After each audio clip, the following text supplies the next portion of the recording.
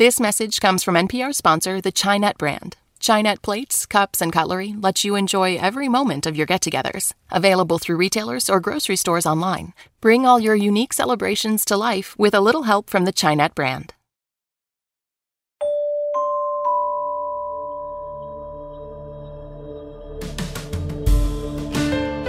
People come to StoryCorps for lots of reasons, but one of the most common is sitting down to record an interview that honors a loved one. So on this week's episode, in anticipation of Father's Day, we're bringing you stories of people celebrating their dads. It's the StoryCorps podcast from NPR. I'm Jasmine Morris.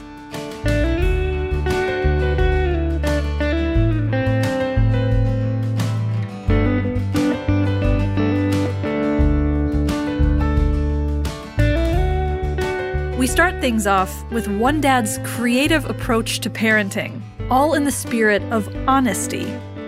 So we had in our family an amnesty day. I didn't think I needed amnesty day. But your brother sure did.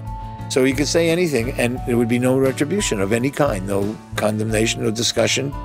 That's Bernie Feldstein speaking with his daughter Vicky. But Amnesty Day, the one day of the year where the Feldstein kids could confess anything to their parents without being punished for it, was created with someone else in mind.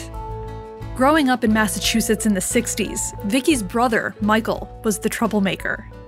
At StoryCorps, he also sat down with his dad to talk about their unique family tradition. Was there anything that's so egregious that you really wouldn't even bring that up? One of the ones that I don't think I ever told you was there were crab apples that were pretty big in our backyard. And so we would take them and throw them as far as we could into the neighbor's backyard. They had this glass porch, and I hit one of these windows perfectly, and all 20 windows fell to the ground and smashed, and we just ran. Well, wait a minute. This is a new one. I'm not sure that there's a statute of limitations on this. Yeah, that's not going to happen. Amnesty Day ended when I was 15. And then the time I was probably about 8 or 9, we used to keep matches in the bathroom. And so I thought it was kind of cool lighting toilet paper on fire in a toilet. And I had a fire going. It was up like a foot and a half, and it was going pretty good. And I flushed it, no problem. And I looked, and the toilet seat was burned. So I remember running downstairs and getting the watercolors and then trying to watercolor paint the toilet seat. When I was a little bit older than that, I had some firecrackers. I lived in an apartment in the Bronx with my folks. And I got scared, and I dropped it, and it dropped on the dining room table, and it burned a hole in it. And I painted it to match, and it didn't match well. So I did exactly the same thing. 3 days later, my father looks at me and he goes, okay, what is it? You haven't been eating right. You don't look right. You can't smile. Something's up. So I showed it to him. He said, do you think the world's going to come to an end because there's a hole in a kitchen table? What's the matter with you? Once I let it out, it was like a great burden was lifted. I think this is the genesis, really, of Amnesty Day. I remembered what it was like to carry around guilt for having done something wrong and be hiding it. I just wanted you to feel that you could share anything with me and that you'd find support for life.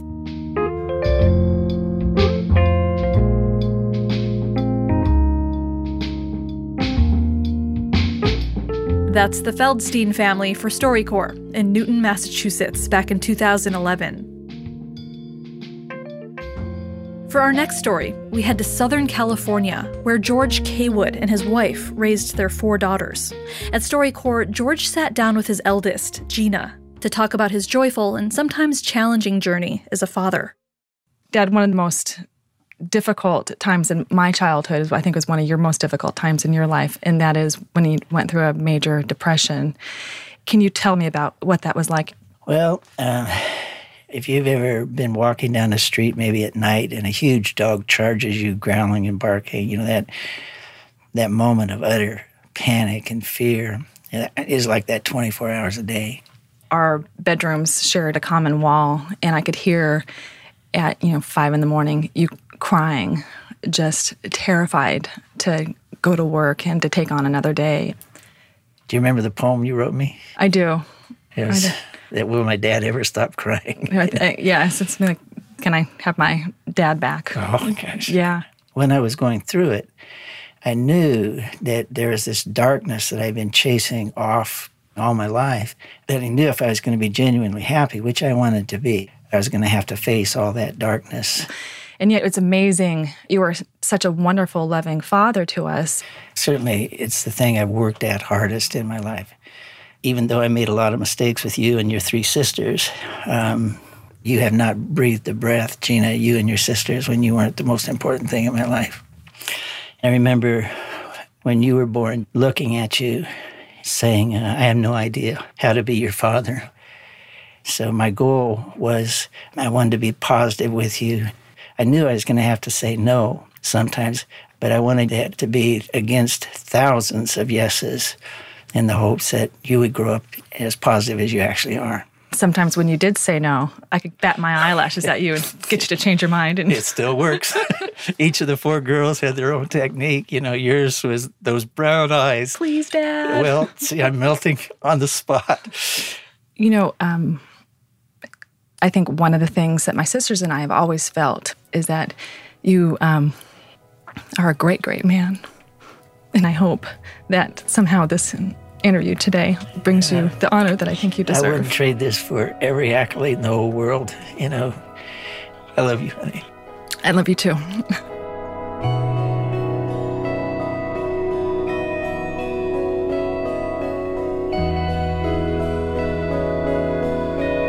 George K. Wood with his daughter Gina in Los Angeles.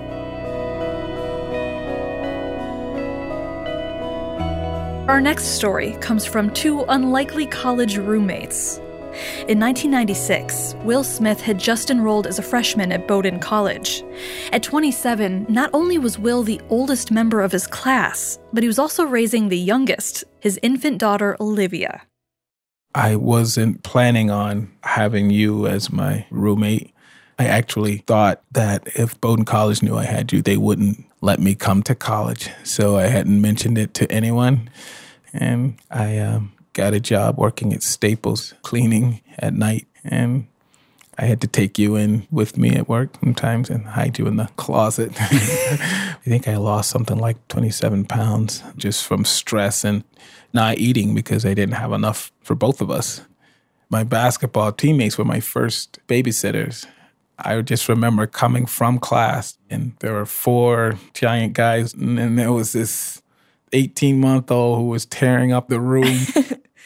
Were you ever embarrassed bringing me to class or just having me in general? I felt a little awkward, but never embarrassed. There were times when the only way I could get through was to come in and look at you and see you sleeping and then go back to my studies. And my graduation day from Bowdoin is a day I'll never forget. You know, all of my classmates, they stood up and gave me the only standing ovation. I remember walking up with you and having my head in your shoulder. Yeah. The dean called both of our names as he presented us with the diploma. So technically I already graduated from college. Nice try.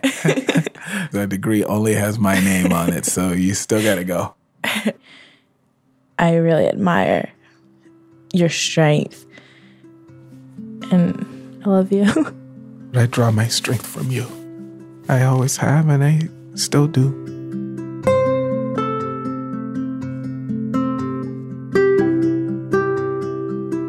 That's Will Smith with his daughter Olivia for StoryCorps in 2012. They recorded this conversation shortly after Will was diagnosed with cancer. He died 3 years later at the age of 46.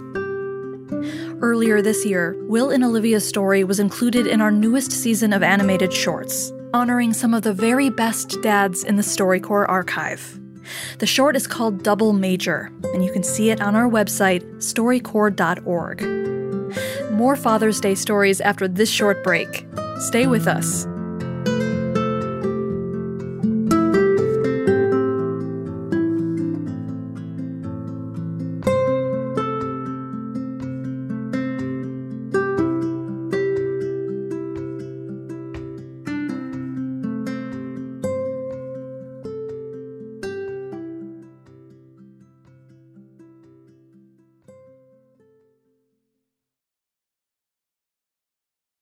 Hi, this is Dave Isay, founder of StoryCorps. This message comes from NPR sponsor Morgan Stanley.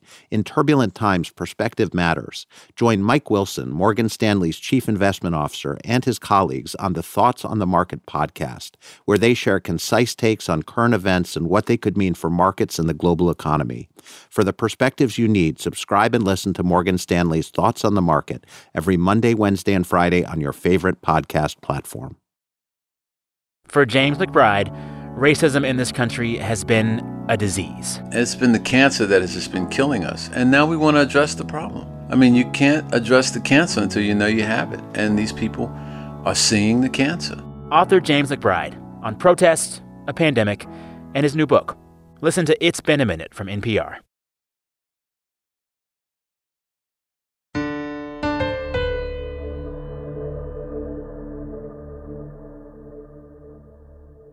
Next, how one man changed the lives of three brothers, and how they then changed the course of his.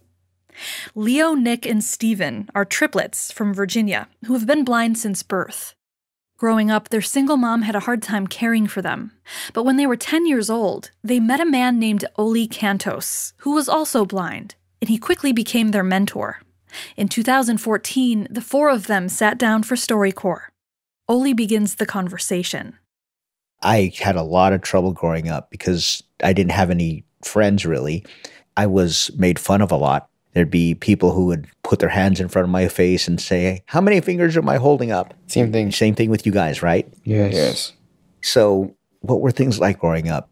Well, every day was like wake up, go to school, come back home, and you stay there for the rest of the day. There were certain things that I wish I could do, like go out and play in the snow like everyone else. Because I heard kids through the window, we could hear that they were having fun. Only thing I remember is when I was 7, we went to McDonald's and we went to the park. We rarely went outside. It was getting so bad that I wanted to die. But it was one of the decisions that I'm glad I did not make because I would have missed out on everything. Do you remember that night when I first arrived? Oh, yeah, I do.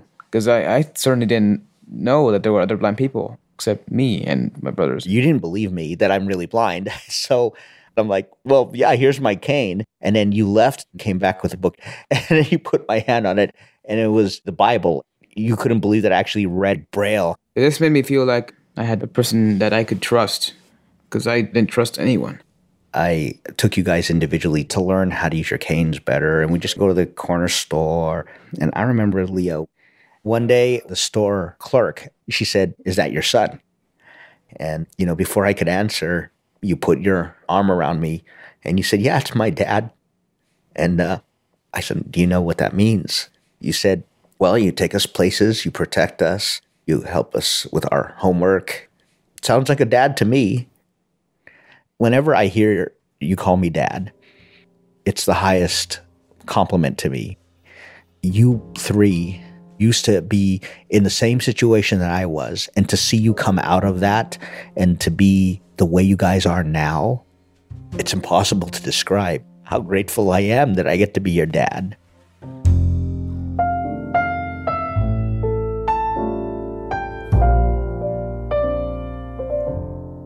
That's Oli Cantos in Arlington, Virginia, with Leo, Nick, and Steven, who were 14 years old at the time of their interview.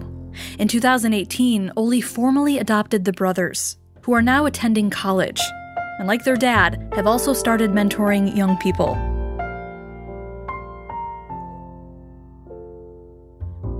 Our final story comes from two familiar voices you heard on our last episode, Albert Sykes and his 9-year-old son, Aiden. They first came to StoryCorps in 2015.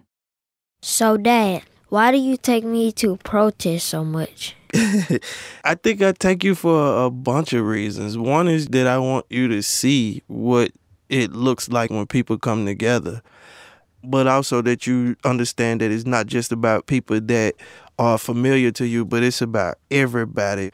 Did you know the work that Martin Luther King was doing was for everybody and it wasn't just for black people? Yes, I understand that. Now a teenager, Aiden continues to seek advice from the man he admires most. So he and his dad sat down for another StoryCorps conversation soon after George Floyd was killed by a Minnesota police officer. What do you think about the protests that are happening now? I hate that they necessary, but I also appreciate that we living in a world that we borrowed to be able to give back to the folks who come behind us. And your responsibility when you borrow something is to give it back in the same condition. But if you can give it back in better condition, that's the goal. So the protest that you were just at on Saturday in Jackson, when you looked around, how did you take that in? Oh, I was happy because I saw a lot of young people like me out there.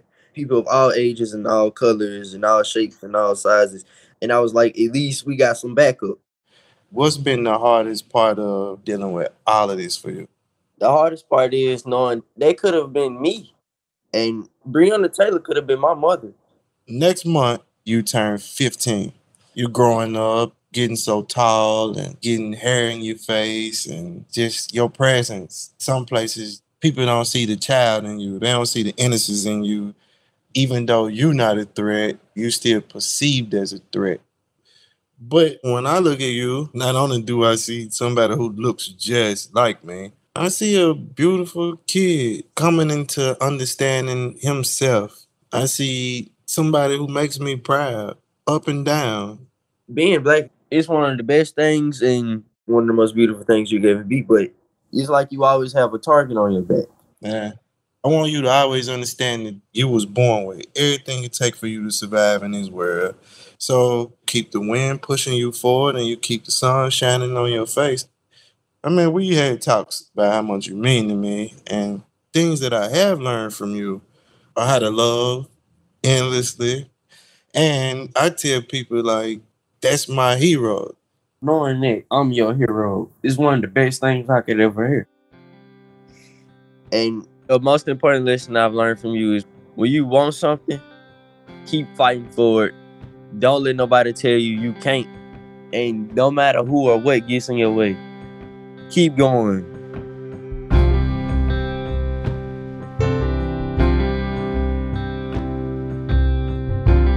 That's Aiden Sykes and his father Albert, who recorded their first interview in 2015 when StoryCorps was in Jackson, Mississippi. They recorded with us again 5 years later using StoryCorps Connect.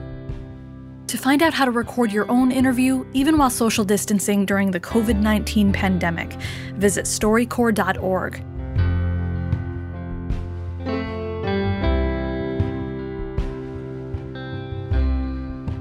This episode of the StoryCorps podcast was produced by Sylvie Lubau and Judd Esty Kendall, edited by me, Jasmine Morris. Our technical director is Jarrett Floyd, who also wrote and produced our theme song. Our fact-checker is Natsumi Ajisaka. Special thanks to facilitators Vanessa Gonzalez-Block, Danielle Anderson, Daniel Sitz, Sophia Simon Ortiz, Michael Garofalo, and Pia Kochar, as well as producers Vaughn Diaz and Katie Simon. For the StoryCorps podcast, I'm Jasmine Morris. Thanks for listening, and happy Father's Day.